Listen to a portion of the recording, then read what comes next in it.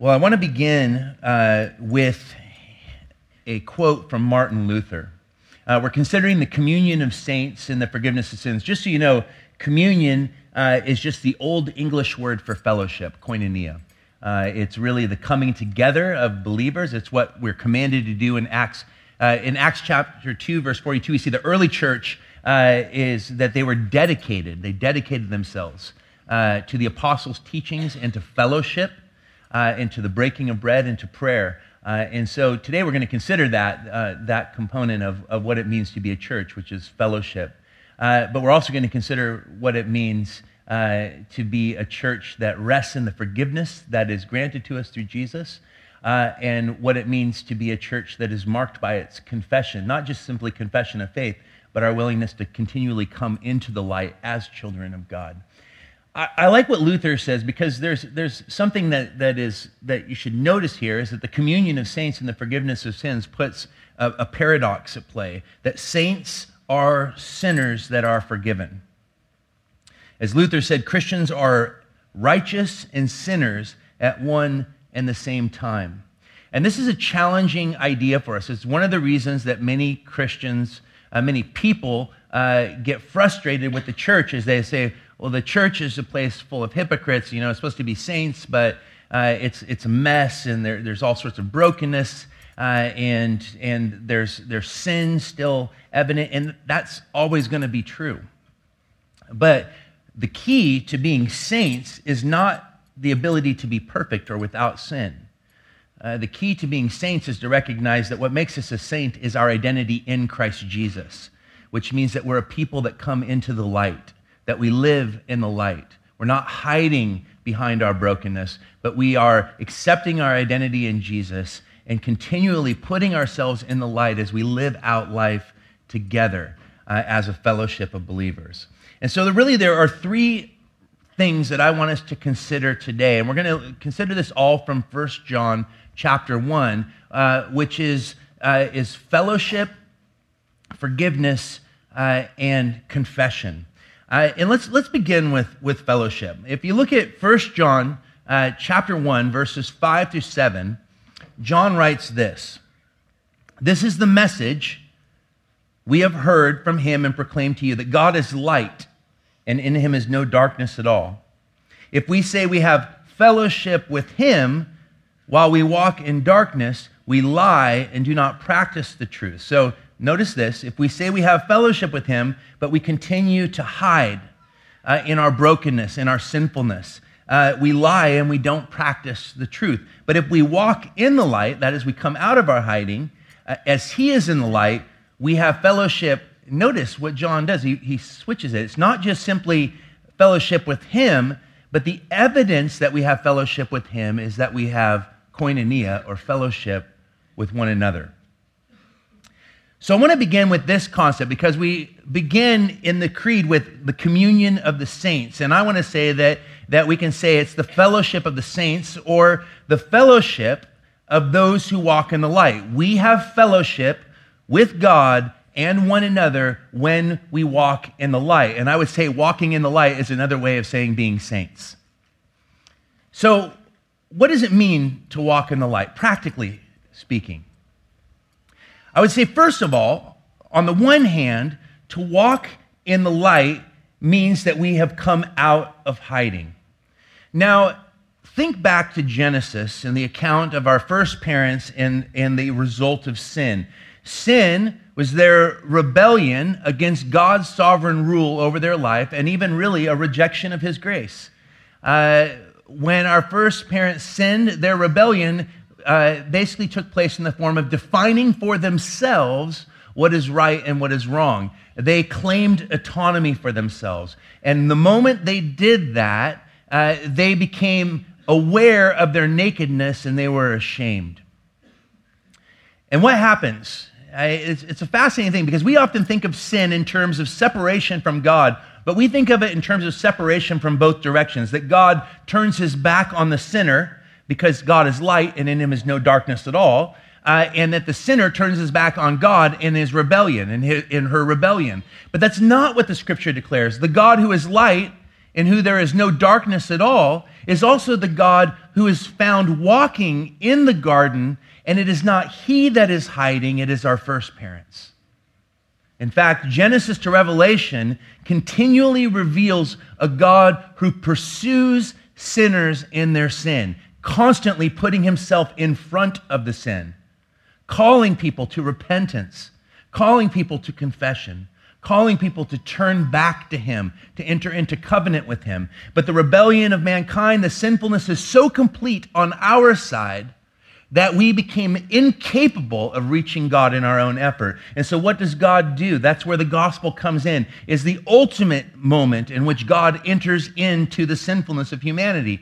He doesn't just simply enter into the brokenness of the world. He himself, who knew no sin, that is Jesus Christ, the Son of God, became sin that we might become the righteousness of God. One of the most mysterious passages in Scripture. We have fellowship when we walk in the light, which means, first and foremost, is that we come out of hiding. We come into relationship with the living Christ. What we need to understand is that what the gospel does is that when salvation comes, the essence, the outworking of the gospel is that restoration of relationship. How do we know that I've been transformed by the gospel? How do I know that I've truly accepted salvation? It's all about restoring relationship. What is the enemy of the gospel? It is isolation.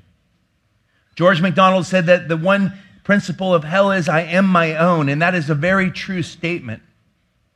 One of the first things that God declared over man, it is not good that man be alone. That wasn't simply a statement about marriage. That's a statement about existence. It's an existential statement. We are created for relationship. Sin ruins relationship. The gospel restores relationship. To be a part of the Holy Catholic Church means that we are a people who have responded to the gospel of Jesus Christ, the God who entered into the sinfulness of humanity and made it his own. And we have said yes to his yes over our lives, being regenerated, born again, finding ourselves not only in right relationship with God, but here's the catch. You can't say, according to 1 John, that you're in a right relationship with God and hate your brother or hate your sister. You can't say you're in a right relationship with Jesus Christ and reject the church. I'm feeling more and more strongly. I will state that more and more strongly. This is not an attempt to front load the gospel. I'm saying that the litmus test that the gospel has taken hold of the heart is that it restores relationship in three directions. A right relationship with God leads to a right relationship with others. A right relationship with others then and only then will lead to a right relationship with self. I am terrified at the movement I see within the church that is putting all the emphasis on discovering who we are meant to be before we talk about what it means to be right with God and right with others. We've reversed the order, which tells us that we've moved into a season once again, and the church goes through these cycles, where it has put a premium on therapeutic moralism, which has nothing to do with the gospel. All it does is create law and legalism and does not lead to a restoration of relationship.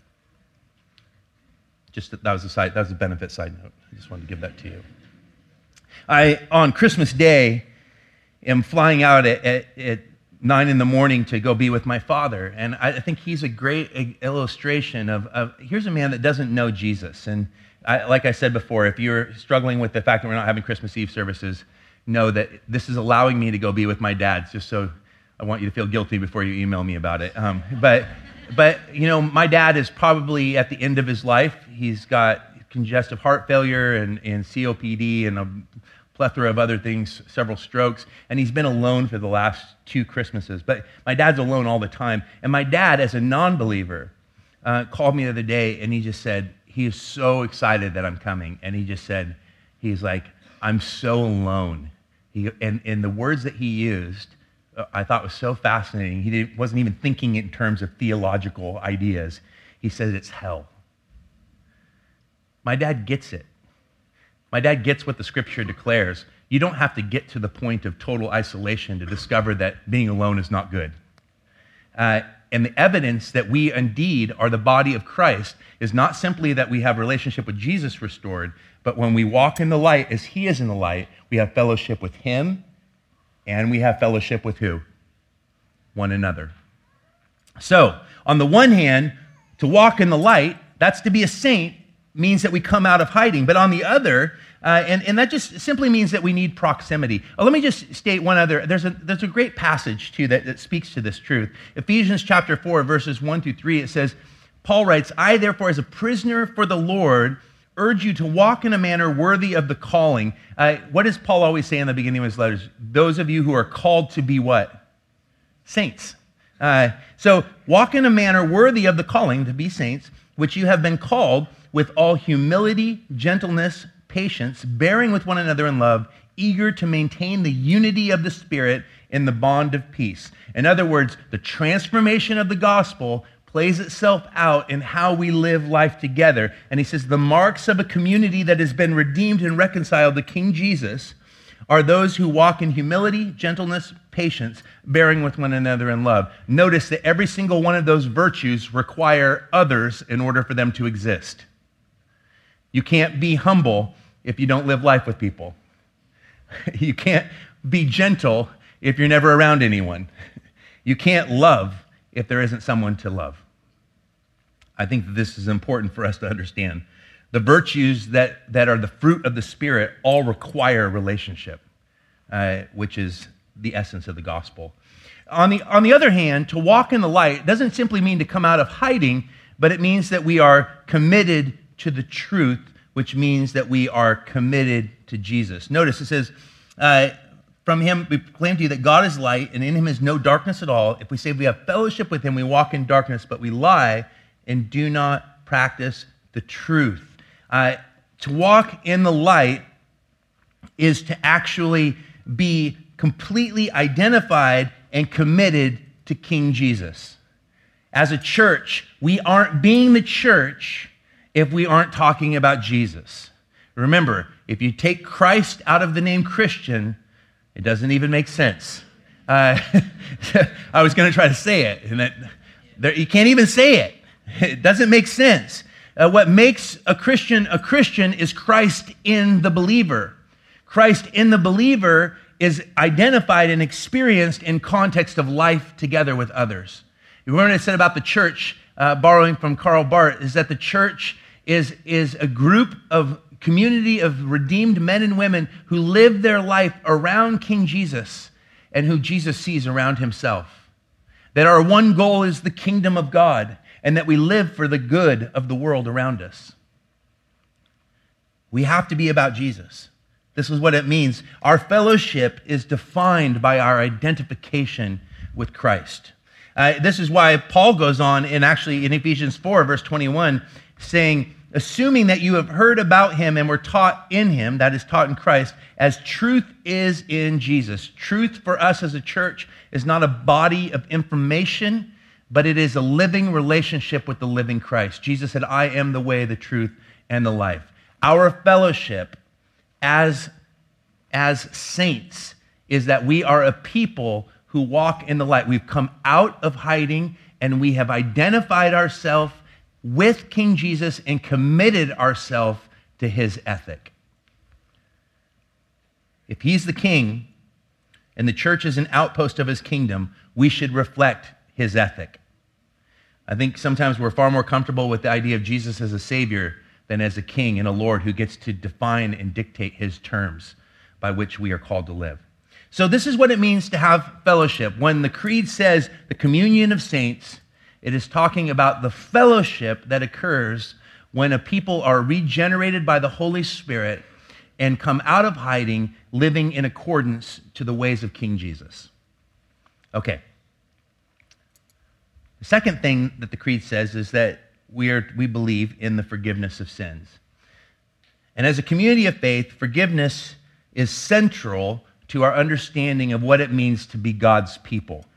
We are forgiven because of the blood of Christ. Look what it says in 1 John chapter 1, verses 7 through 8. And the blood of Jesus, his son, cleanses us from all sin.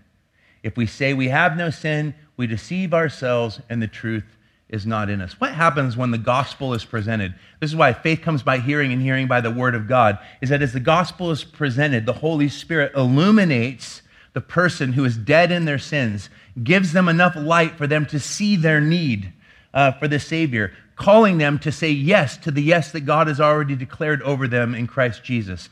The way that we can function as a victorious community in the gospel of Jesus is when we fully begin to understand what forgiveness means. The blood of Jesus, his son, cleanses us from all sin. I think one of the greatest challenges that I've been confronted with as a pastor, both personally and in my conversation with others, is really believing that Jesus Christ has forgiven me. I don't know about you, but I have things in my past that are so dark before I knew Christ. I took advantage of so many people. I hurt so many that I struggled for years as a Christian. There is no way that Jesus could forgive me for this. There's no way that I could be forgiven for that. If you knew what I did, you wouldn't even ask for forgiveness. That's the kind of thought process that I had, and I've talked with many in my office that have the same kind of thought process. But let me just remind you of what we are told in Hebrews chapter 9, verse 26. For then he would have had to suffer repeatedly since the foundation of the world. That is, if there wasn't a once and for all sacrifice for sin, Jesus would have to continually be sacrificed for sin, is the point that Hebrews is making. But as it is, he has appeared once for all at the end of the ages to put away sin by the sacrifice of himself. Forgiveness is not something that we are working for. Forgiveness is a place that we work from. Sin has been taken care of once and for all, past, present, and future. That those who put their faith in Christ accept his work on their behalf. That's why I always like to use Major Thomas's framework, that the life that Jesus lived, the life that none of us could live, he who knew no sin became sin.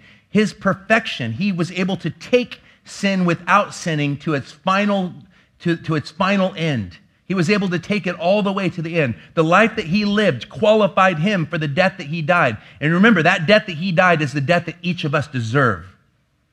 But the death that he died qualifies us today for the life that he lived. That the very heart of atonement is the overcoming of sin.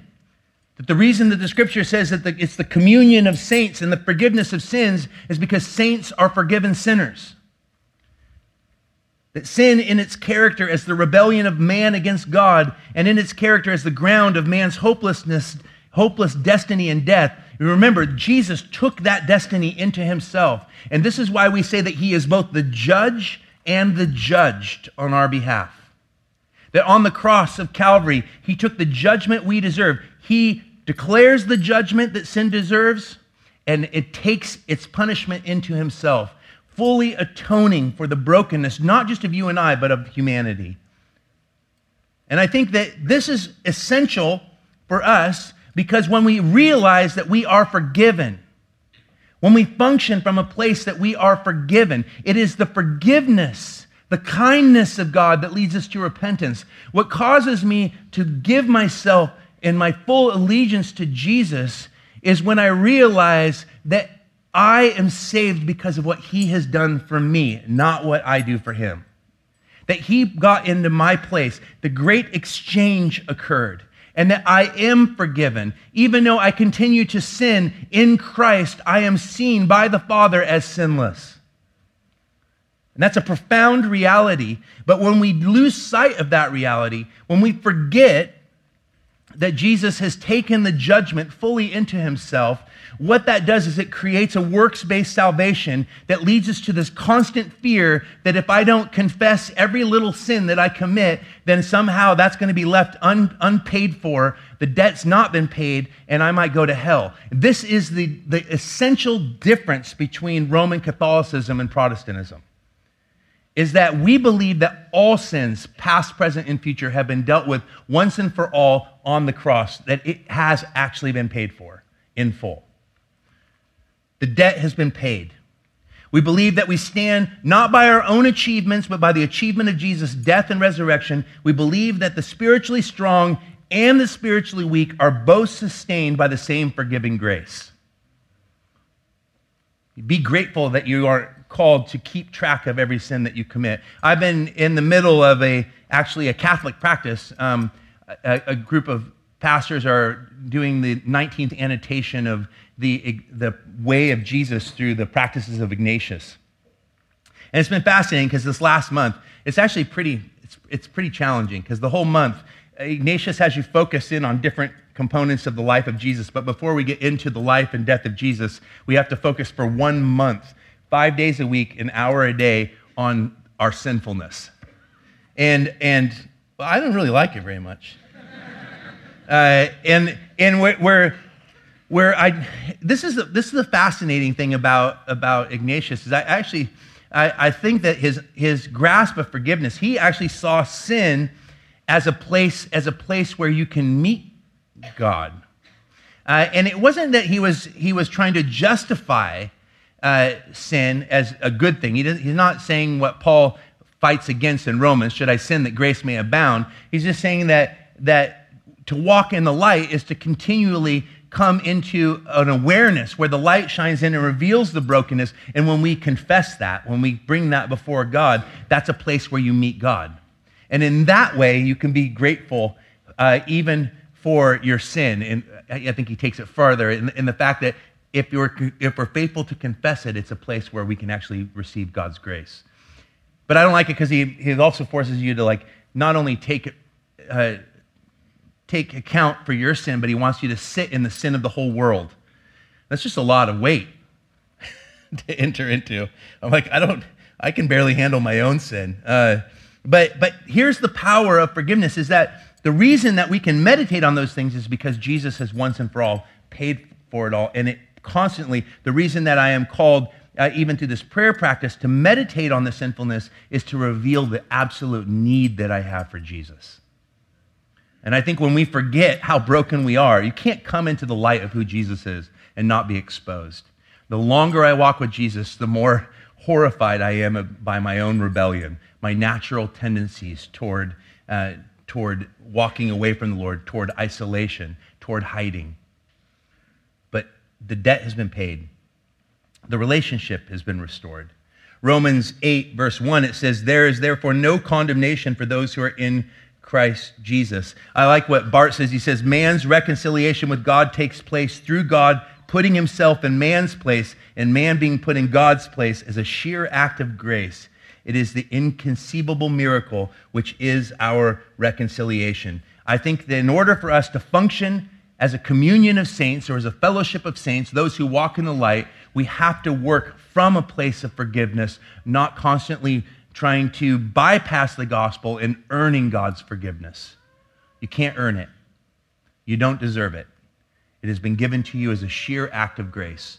And this is our position in Christ. So if we are a fellowship of saints, and saints are nothing more than forgiven sinners, and if we have been forgiven once and for all, past, present, and future sins, then why should we be a church that practices confession? And this is where I want us to close. Look at 1 John chapter 1, verses 9 through 10. If we confess our sins, he is faithful and just to forgive us our sins and to cleanse us from all unrighteousness. If we say we have not sinned, we make him a liar, and his word is not in us. Notice, he says the blood of Christ cleanses us from all sin, saying that this is a once and for all decisive act by God through Christ Jesus on behalf of humanity. It's a free invitation to all. But now he's saying that we have to confess our sins. Before he's saying why would we confess our sins if our sins have already been forgiven? But what we need to understand is that we are in a living relationship with the living Christ. And I think that we often misunderstand the essence of forgiveness. For there are two sides to forgiveness. There is what is called judicial forgiveness, which deals with the penalty of sin. That has been dealt with once and for all. But we forget that there is also, with God, parental forgiveness, which deals with sin's consequences. You can be forgiven for something that you have done wrong. Your position in Christ stands firm, but there are still consequences to the decisions that we make. That's why I always say, if we are forgiven, if God sees us as sinless in the Son, the more we recognize our desperate need for him and cast ourselves in total dependence upon him, if God sees us as sinless, as we rest in the fullness of the gospel, it should cause us to sin less. I would never go as far as Wesley to say that we can work toward perfection. I'm just saying that the more we rest in the completed work of Christ and in reliance upon the Holy Spirit, the more we walk according to the Spirit and not according to the flesh. But why should we confess? Because here he says, if we confess our sins, he is faithful and just to forgive us our sins. And what I would say is that what we need to understand is that the reason we continue to confess that which has already been forgiven is because it keeps us in active relationship with our King. What does sin do? Sin, I would say, does this. It hides God from our experience when we hide it. This is really important. Those who refuse to walk in the light, it really comes back to this, but fall into the trappings of what our first parents have done and what humanity has continued to do, which is hide our brokenness from one another, try in our best effort to hide it even from God. When we hide from God, what happens is that we begin to lose sight of his presence. When we refuse to confess our sin to God or to others, what happens is that we begin to find God is hidden from us in our experience. We lose our awareness of forgiveness and our sense of peace with God. What I have found is that when people refuse to acknowledge sin, it only takes a little while before they no longer even see it as sin. Because the human mind's ability to rationalize bad choices, bad decisions is amazing. It's what we call, in theological terms, the exceeding sinfulness of sin. That sin blinds and it kills. The wages of sin is death. And for those who have been born again, what I think it brings death to is an awareness of relationship. It may not change the position of your standing in Christ Jesus and his finished work. And people always ask, do you believe that once you're saved, you're always saved? I'm like, even if I do believe that, it doesn't matter, because if you are functioning in disobedience, hiding your sin, you will have no assurance of your salvation, whether it's there or not. The only way to have assurance that I am saved, that I belong to Jesus, that I'm a part of the community of faith, is to come out of the dark into the light. And this is why sin is a place where we meet God when we're willing to confess it. It's a relational confession. It's not about our standing before God. It's not like every time you sin, now you're going to hell. That's not what this is about. This is about keeping relationship healthy. Just like any relationship that we have, we confess to one another when we hurt each other. We should. We talk openly. We keep communication open, because when we begin to hide from one another, what does it ultimately do? It destroys the possibility of real, vibrant, life-giving relationship. When we confess our sins by the work of the Spirit, we are reawakened to what Christ has done for us, and God revives our security in him and our assurance of our salvation. I like when you think about the verse in Romans 10, it says that whoever confesses with their lips that Jesus is Lord and believes in their heart that God raised him from the dead shall be saved. That salvation comes into the life through the mouth, that we make a confession of faith. But I also believe that the confession of sin is that sin leaves the body through the mouth. That there's power in confession. And have you ever experienced that? I mean, I remember what it was like as a child to confess to my mom things that and like she would catch me in a lie and I would try to cover it up. And she could always tell I was lying, because the moment I was lying, I would start talking extremely fast. And I already talk fast. So it was very easy for her to tell, because I would just start going like just a true car salesman. And if you're a car salesman, I did not mean that as a dig. But just this fast talking, and the guilt would come over me, and I would feel just this weight, and I could tell that she knew, but there was this something in me that wanted to continue to try to hide, and I would just dig the hole deeper and deeper. And then there was the moment of catharsis when I would be like, I did it, Mom, I took the cookies, or whatever it was that I did. And it usually was something. I remember she was a waiter, a server at this restaurant when I was a kid, and single mom, and she had this coin jar, and I didn't have any supervision. I was like in fourth grade, and she would put all the quarters in the top, and she taped it so that we couldn't get into the quarter jar. But I figured out a way to bend the hole and turn it upside down and shake it. And the jar just never got higher because I was playing like $5 to $10 worth of video games at the arcade every day after school. And she's like, "Are you taking the quarters?" And I'm like, "No." It's just like such a dumb lie because I'm the only one that could have been taking it. But it was all going to, remember that, for those of you who are old enough, that awesome video game Star Wars? The original Star Wars video game? And Donkey Kong Jr. Hundreds of dollars into both of those games. And I remember confessing it to my mom and being in trouble, but the catharsis that was felt when I just came clean. She's like, "I know you're taking the change. I've been putting change in it every day, and the jar's staying this. It's not a magic jar of poverty." And so, and I just remember that the feeling of this, like, I've done this thing, confession, catharsis, forgiveness. There was correction, there's some grounding, but I still even felt better grounded than carrying the weight of continuing to hide my sin, which actually caused me to continue in that sin. But the moment I was caught, confessed, came clean, I've stopped stealing my mom's change for a couple months. But this is the point.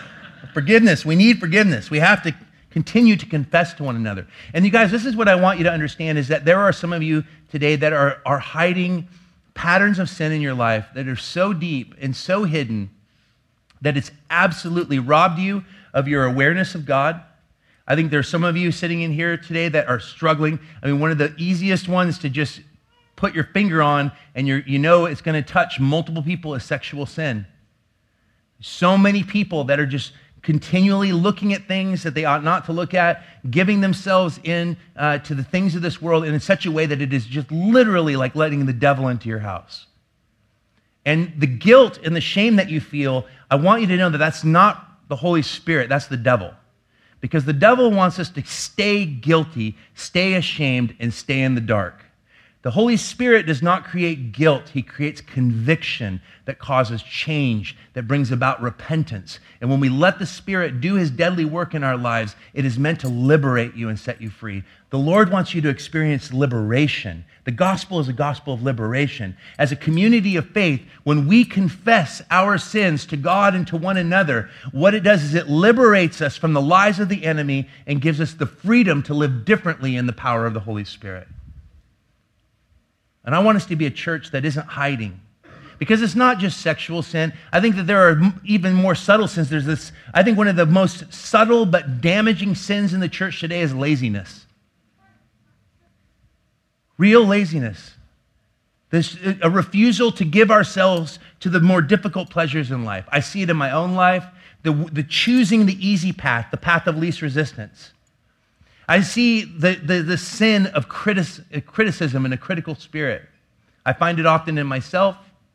I see it often within the church. It's one of those sins that actually hurts the church more than any other sin. I see the dishonesty or the attempts to put on the face that I'm actually doing much better with God than I am. That's a sin in itself. The sins of omission. I mean, really, when we begin to actually look to do a true examination. And this is the thing, if I could just remind you that Robert Murray McCheyne was wise when he said, for every one look you take into your own heart, take 10 looks to Jesus. I'm not calling you guys to live in this place of perpetual self-examination where it becomes analysis, because analysis creates paralysis. It's examining our hearts in the light of the gospel and the good news of a God who's taken care of everything for us on the cross. And out of the gratitude, the kindness of God toward us as sinners, calling us to step boldly into the light. And here's the thing, guys. I am calling us to be a church that lives in the light, and there's risk involved in that. Some of you are terrified at the idea of confessing not only your sins to God, but really confessing your sins to one another, because what if that's used against you? What if someone takes advantage of you? What if someone hurts you? Listen, you will be hurt by others, because that's what it means to be human, and you will hurt others. That should never stop us from obeying the gospel of Jesus. And I think that too many people walk away burned by the church, but they never give the church the opportunity to make right where one experience went wrong. That's just part of human existence. What we need to be called to is the recognition that we're a family, and as a family, families are messy. And there's a messiness involved in living in the light of the gospel. But when we are willing to actually have the courage to step into the light and experience the freedom and the liberation that comes through confession, it's once we confess the garbage that we're able to step out and confess Jesus. It's very difficult to confess Jesus when you refuse to get rid of the garbage. Do you guys understand the cross of Calvary is like a city dump? It's a place where you're supposed to go leave your garbage, not go and collect it. And I just want us to understand this, that the gospel is the gospel of good news because Jesus says, come to me, all you who are weary, and I will give you rest. And so we have this reality that sin hides God from our experience when we deny it. Sin is a place where we meet God when we confess it. And this is why it says in James chapter 5, verse 16, therefore, confess your sins to one another and pray for one another that you may be healed. The prayer of a righteous person has great power as it is working. I want to just leave you with this quote from Dietrich Bonhoeffer in Life Together. He says, the more isolated a person is, the more destructive will be the power of sin over him. And the more deeply he becomes involved in it, the more disastrous is his isolation. Sin wants to remain unknown.